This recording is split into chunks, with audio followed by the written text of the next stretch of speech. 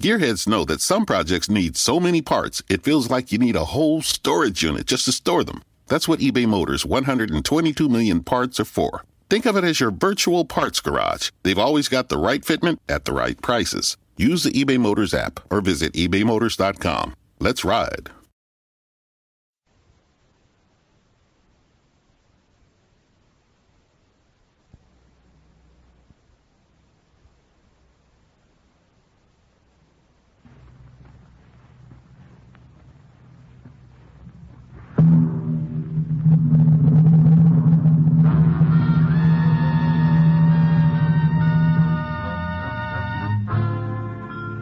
Dangerous Assignment, transcribed starring Brian Donlevy as Steve Mitchell.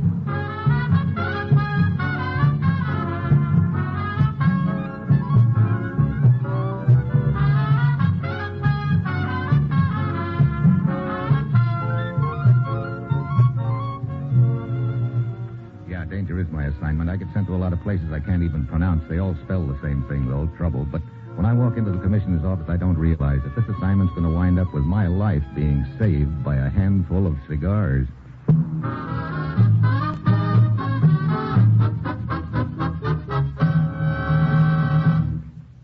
Morning, Commissioner. You sent for me? Steve, you're going ghost hunting. Ever hear of Eli Bryant? Eli Bryant? Sounds familiar. World War II, an American trader. Collaborated with the Japanese in the South Pacific. Oh, yeah. Fingerman, first class. He was killed in 1944 during one of our raids, wasn't he? So we thought. Eli Bryant is still very much alive, Steve. Been in hiding ever since. According to our information, he's in Australia. Had a plastic surgery job done on his face. One of our boys get a line on him? No, a man named Walt Cooper claimed he recognized Bryant in Darwin 2 weeks ago. He contacted us and said we'd hear from him again. What's his angle? It looks like he's trying to make some sort of deal. Putting the squeeze on Eli Bryant, and if that doesn't work, he's going to try to see how much he can get from us. That looks like it. Well, have we heard from him again? I've just heard about him. Cooper's body was found in a ditch on the outskirts of Darwin 3 nights ago. Looks like he tried to pull the blackmail bite on the wrong man. Steve, get over there. Find the man who killed Cooper, and I think you'll find Eli Bryant. Well, that's it. You've got your assignment. Good luck.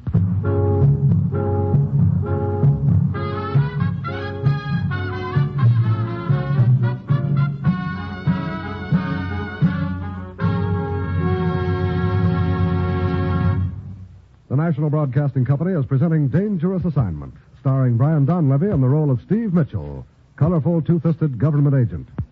At all those places of the world where danger and intrigue walk hand in hand, there you will find Steve Mitchell on another Dangerous Assignment. Before we bring you tonight's Dangerous Assignment adventure, let me tell you about tomorrow's fine comedy on the NBC Radio Network. Yes, tomorrow you'll hear The Bob Hope Show and Fibber McGee and Molly, and Eddie Cantor will bring you his show business show.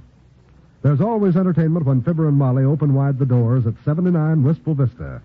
And tomorrow, from Palm Springs, California, Bob Hope will have Bing Crosby, Marilyn Maxwell, and Charlie Farrell as his special guests.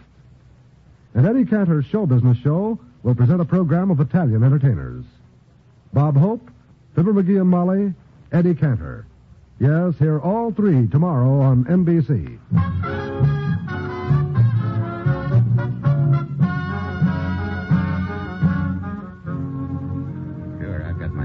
Fly to Darwin, Australia, track down the killer of a would-be blackmailer, and I'll probably wind up with a gent named Eli Bryant, American traitor, fingerman for the Japanese in World War II. It's late Tuesday afternoon when my plane lands at Darwin, and half an hour later I'm at police headquarters talking about Cooper's murder with the officer in charge. He brings out a flock of photographs and x-rays. You see what I mean, Mr. Mitchell? Here. Yeah. Wound on the back of Cooper's skull is rather unusual. No ordinary weapon, that's for sure. Looks as if he was struck with a club of some sort. Yeah, and one with spikes in it at that. What? What have you found out about him? Cooper? Oh, very little. Single, lived in a boarding house, had very few friends. One of them was a man named Fleming. John Fleming, lived at the same address. You have Fleming in for a talk? Fleming's here all right, in the morgue. He's dead. What? A farmer found Fleming's body in a parked car this morning, some 50 miles south of here. Don't tell me he was hit with that spiked club. No, a 45 caliber bullet finished him off. That killer of ours seems to be having a busy week. No, this wasn't the same person, I'm sure. Oh? You see, Fleming's death wasn't a deliberate killing, Mr. Mitchell. One of my men telephoned in 2 hours ago with the news that a young lady reported someone had broken into a farmhouse near Murchison Creek last night. She fired a few shots at the man, thought she missed. It was Fleming? Yes, somehow he must have managed to get back to his car, drive a mile or so. And then conked out, huh? Conk? Oh, yes, of course. Excuse me, Mr. Mitchell. Yes? Mr. Pelling, eh? Just a moment. Fleming's employer. I asked him to drop in. Want to talk to him? Sure. All right. Have Mr. Pelling come in. Pelling runs some sort of a curio shop. Fleming was one of his clerks. I see. Come in, Mr. Pelling. Thank you. Mr. Mitchell, Mr. Pelling. How do you do? Mr. Pellin? Sit down, sir. I can't tell you what a shock Fleming's death has been to me, gentlemen. Why, he's been with me for years. My best clerk. You knew him pretty well, then? Of course. That is, I thought I did. What do you mean? Well, he's quiet, dependable, devoted to the store. I was thinking about bringing him in the firm as a partner. And the other day, well, he quit. Just like that. I couldn't understand it. Mr. Pellin, have you ever met a man called Cooper? Cooper? Cooper. Let me think. A friend of Fleming's. He might have been in your store a few times. No, I don't believe I ever met the man. Well, looks like my next stop is that farmhouse near Murchison Creek. And the young lady who plugged Fleming. I'll check with you later, Lieutenant.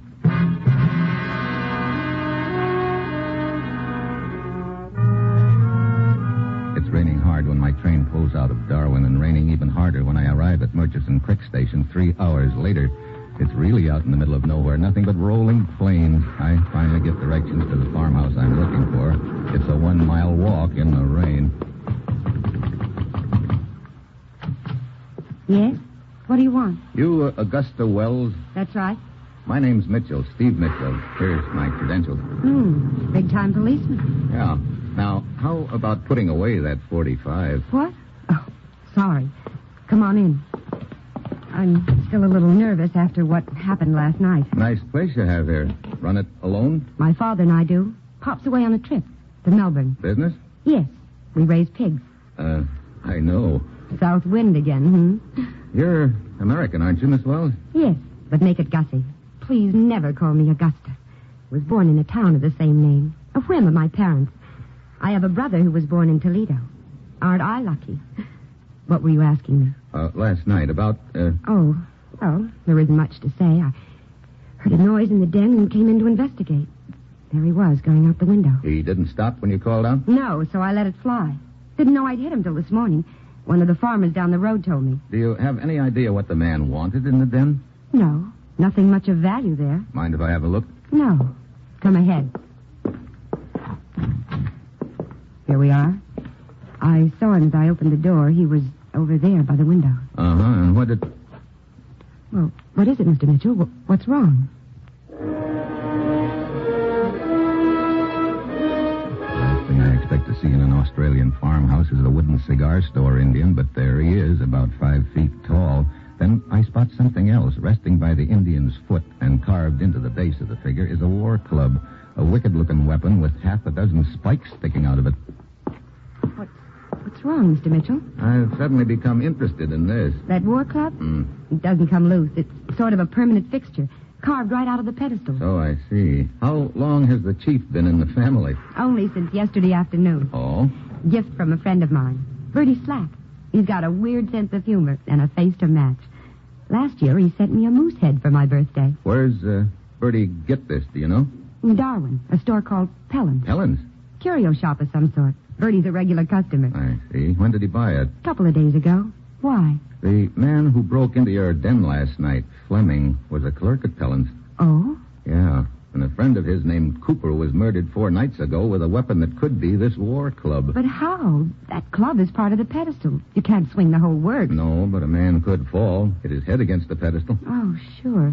Sure, I guess so. You have a phone? We're not that civilized. Look, do you mind if I borrow your redskin friend? I think the police in Darwin might be interested in him and maybe in Mr. Pellin, too. You mean you want to take the Indian back with you? Why not? Well, you'll have to wait until morning. There isn't another train till then. Oh? I have a spare bedroom. Yeah, I noticed. And a gun. I noticed that, too. If you'll help me with the linen and blanket. Sure. Lead the way, Gussie.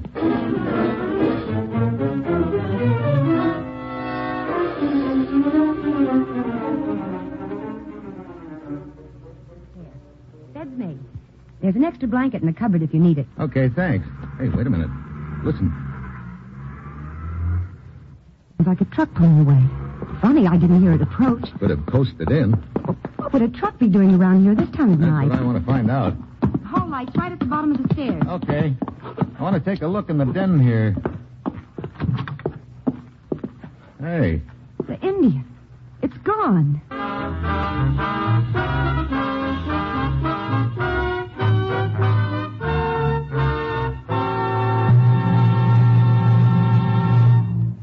In just a moment, Steve Mitchell will continue his dangerous assignment. We now bring you an important announcement for all Americans, particularly those of you who run your own business or are in a position to hire employees. This country is now engaged in a gigantic defense program which must be kept on schedule. There's no time to lose. To win, we've got to use every ounce of strength, industrial strength, in this contest to protect ourselves and the free world. That means we've got to give jobs, productive jobs, to all Americans. We've got to hire the handicapped. Thousands of handicapped persons, veterans and non-veterans alike, are ready, willing, and able to work. Thousands of others have proved on the job that when they're properly placed, they do every bit as good a job as their able-bodied fellow workers. So, Mr. Employer, give these folks a chance to help you increase your productive capacity. Hire the handicapped. Help them. Help your business. Help America.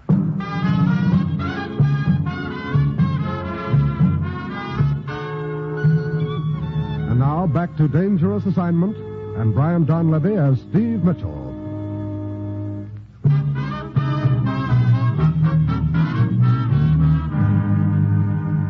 Gussie wheels a small car out of the garage, and we take off after the truck. The road is wet from the recent rain, but we slowly gain. Then we come to a steep grade. Gussie comes up alongside the truck, but it suddenly swerves over, trying to crowd us off the road. Gussie hits the brakes. The truck misses us and goes into a skid over the bank. We stop, get out, and climb down to the wreck. How many are there? There's only the driver, and he's dead. Yeah, here's the chief, safe and sound in the back. What are we going to do now? How far is it to Darwin? About 70 miles. Through country like this? Most of the way. Real rugged, isn't it? Gussie, I'd feel a lot better if I got the chief there as soon as possible. Do you think you could drive it? Well, it's going to be a little crowded in this car, but after all, I don't often get a chance to take one man for a ride, let alone two. Come on.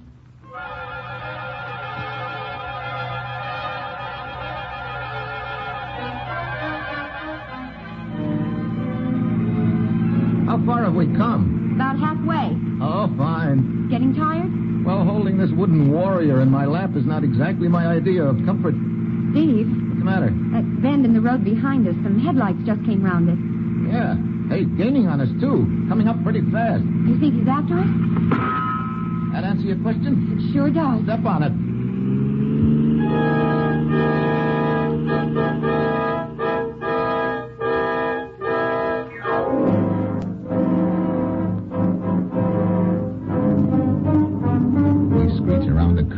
Spot a clump of trees and pull in behind it. Their car roars past. Then... Hey, Yeah. The tracks run parallel to the road, about half a mile away. I thought you said there was no train until morning. I meant passenger trains. They run a slow freight and cattle train through every night. I'd settle for that right now, believe me, but I don't suppose I've got a chance of catching it. Sure we have. Huh? There's a grade right over there. It slows almost to a stop. Okay, let's start hiking.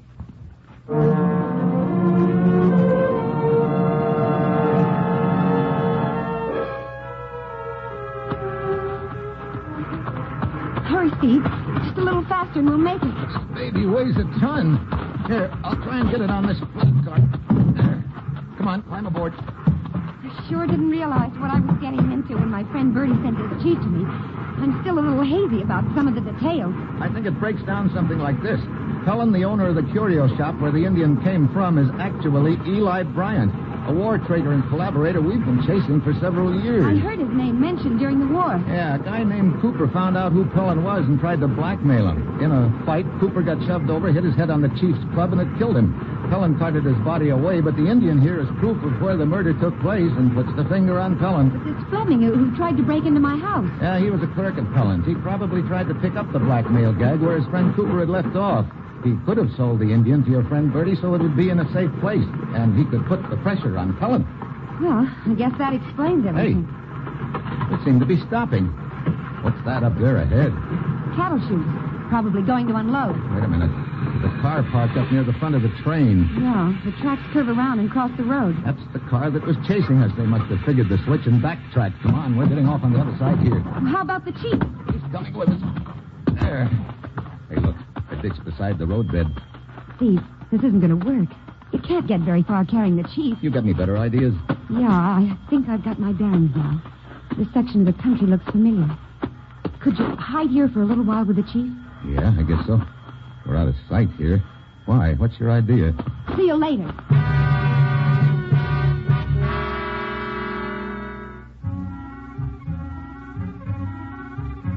Takes off across the fields. I don't know what her idea is, but I hope it works. All I can do is stay under cover in the ditch with the wooden Indian. 20 minutes later, I hear a sound. A motor of some type, but I can't peg it. It gets closer, then all of a sudden, Gussie comes wheeling up to the edge of the ditch. Hi. What? A motorcycle? Sure, complete with sidecar for you and the chief. Oh, no. Where did you get it? Some people I know live a couple of miles away. I borrowed it from them. Did you telephone the Darwin police? No, they don't have a phone there. Oh, fine. So we hit the road again. Well, not exactly. What do you mean? Might be safer to travel cross country away before cutting back to the road. Yeah, I guess you're right. Okay, Chief, let's saddle up. I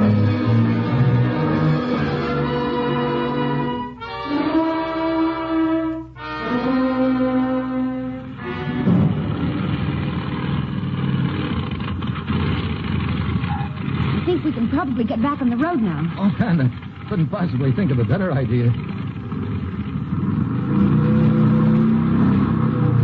There. I don't see any sign of a car behind us. We may have shaken them. Getting light. Yeah. Hey, don't tell me. Civilization. Look, up there beside the road, a farmhouse. And telephone wires leading to it. Well, what do you know?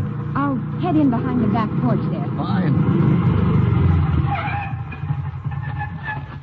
There.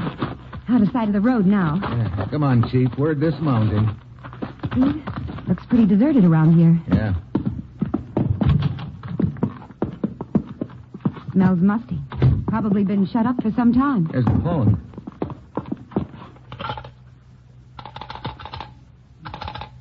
Dead? Dead. What do we do now? That's a good question. Steve, the front door. I'll take a peek out the window. Is it Pellin? No, I've never seen this guy before. Come here, take a look. Recognize him? No, I've never seen him either. He could be working for Pellin. Who is it? Name's Bedwell. I need a bit of a helping hand. Oh? What do you mean? Well, my automobile is stalled on the road. I'm not much of a hand at tinkering. I thought you might be able to help me. Steve, it could be a trap. Yeah, I know, but if it isn't, if he's legit, we can fix his car. It's our best way of getting to Darwin. I say, I'm still here. Here, take the gun, Gussie, and keep me covered all the way. Don't show yourself. All right, but be careful. Well, good morning. Hi. Where is this car of yours? Oh, see, it's through that clump of trees. Oh, yeah. I've been sitting it out most of the night and didn't want to disturb you until it got light. Okay, let's take a look.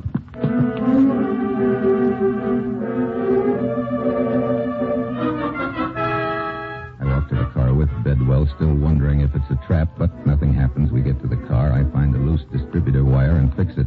Bedwell gets in and the car starts like a top. I say. I guess that was it, all right. Well, thanks awfully, old boy. Sure. You heading toward Darwin? Yes, can I give you a lift? You sure can. Hop in. Well, there are some others back in the house that have to go, too. Oh, others? Oh, who are they? One's a girl. Oh, how jolly. Does she have a friend? Well, as a matter of fact, yes. Who's the friend? Well, you may find this a little hard to believe, Mr. Bedwell, but you see... The friend is a wooden Indian. What? Helen. A gun? I say, what is all this popping out from behind trees with talk of wooden Indians? Get out of the car, quickly. What happened to the accent, Helen? I don't need it anymore. Well, really? Now, Mr. Mitchell. You finally caught up with us. I certainly did. You see, I found out whom Fleming had sold the Indian to and sent one of my men after it. The guy in the truck? Yes. Fortunately, I followed along myself in my car. It's been a long chase, but it's over now. I say, I really don't know what any of this is all about, but I'm sure it's none of my business, and if you'll excuse me... Hardly. You were unfortunate enough to happen along at the wrong time. That Indian proves Cooper was killed at your curio shop. Cooper knew who Eli Bryant was, the collaborator we've been chasing all these years. That sort of makes you Bryant. Exactly. And now we're all going back to the farmhouse and our friend, the Wooden Indian.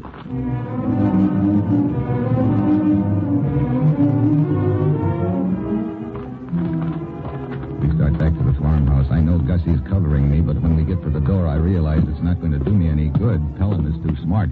He jams his gun against my backbone and yells through the door.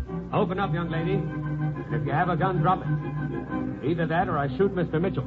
Gussie opens up, drops her gun. Pellin spots the Wooden Indian, and I know I've got to think fast because he's due to start shooting any second. Then I get an idea. The Wooden Indian is standing beside the table on which the phone sits. Well, now that I have the Indian... It's too late, Pellin. The police already know about you. I telephoned them a few minutes ago. Ah, you're bluffing. This farmhouse is vacant. The phone's been disconnected. Don't kid yourself. Here, I'll show you. I pick up the phone and walk toward Pellin. I manage to loop the wire over the Indian's outstretched hand, the one that holds the wooden cigars. Pellin takes the phone. Just as he starts to listen, I give the wire a jerk. It pulls the Indian forward into Pellin's gun. Too late. Are you all right, Steve? Sure. Our friend the chief here saved us. Now, if Mr. Bedwell will be kind enough to take us all to Darwin. A wooden Indian for a friend? A deserted farmhouse. Oh, really, We're not really nuts, Mr. Bedwell. I can explain. Oh, quiet. Hey, Bedwell! Come back, Bedwell! Gussie, Yeah? you better crank up your little motorcycle again.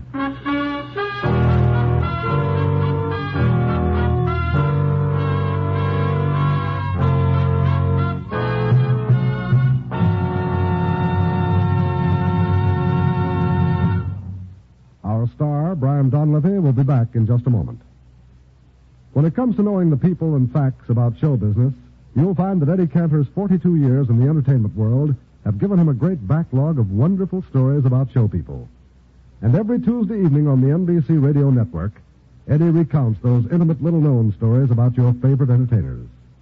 So make it a date with Eddie Cantor's show business show for tomorrow and every Tuesday evening. You'll hear the recorded talents of many superb artists, and you'll hear interesting material from Eddie Cantor's memory book. Tomorrow evening, Eddie will present a program of entertainers of Italian backgrounds as he features records by Jimmy Durante, Mario Lanza, Arturo Toscanini, and Tony Arden. Yes, make a date to be in the radio audience tomorrow evening for Eddie Cantor's show business show. It's a regular Tuesday night feature, joining such other fine programs as Fibber McGee and Molly, Bob Hope, and the Cavalcade of America on most stations of the NBC Radio Network.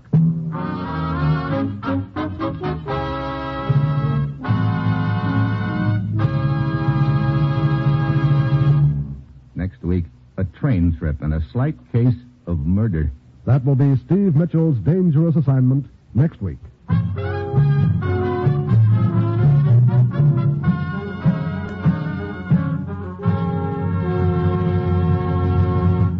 Dangerous Assignment, starring Brian Donlevy as Steve Mitchell with Herb Butterfield as the commissioner, is written by Bob Reif and Adrian John Doe.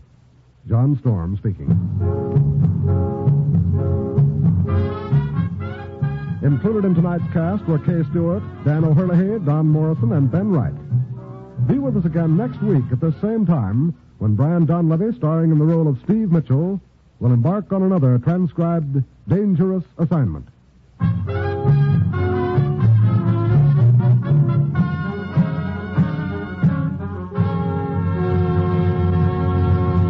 This is NBC, the national broadcasting company.